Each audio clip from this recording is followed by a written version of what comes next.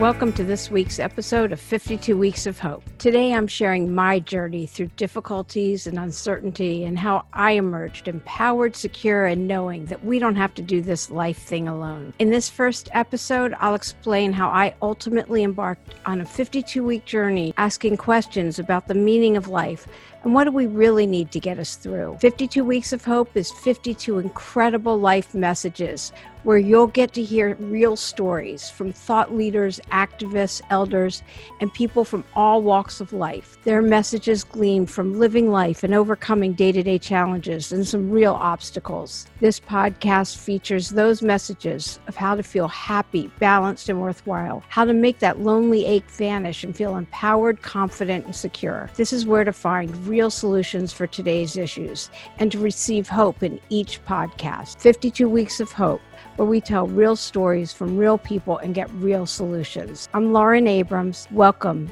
to 52 Weeks of Hope.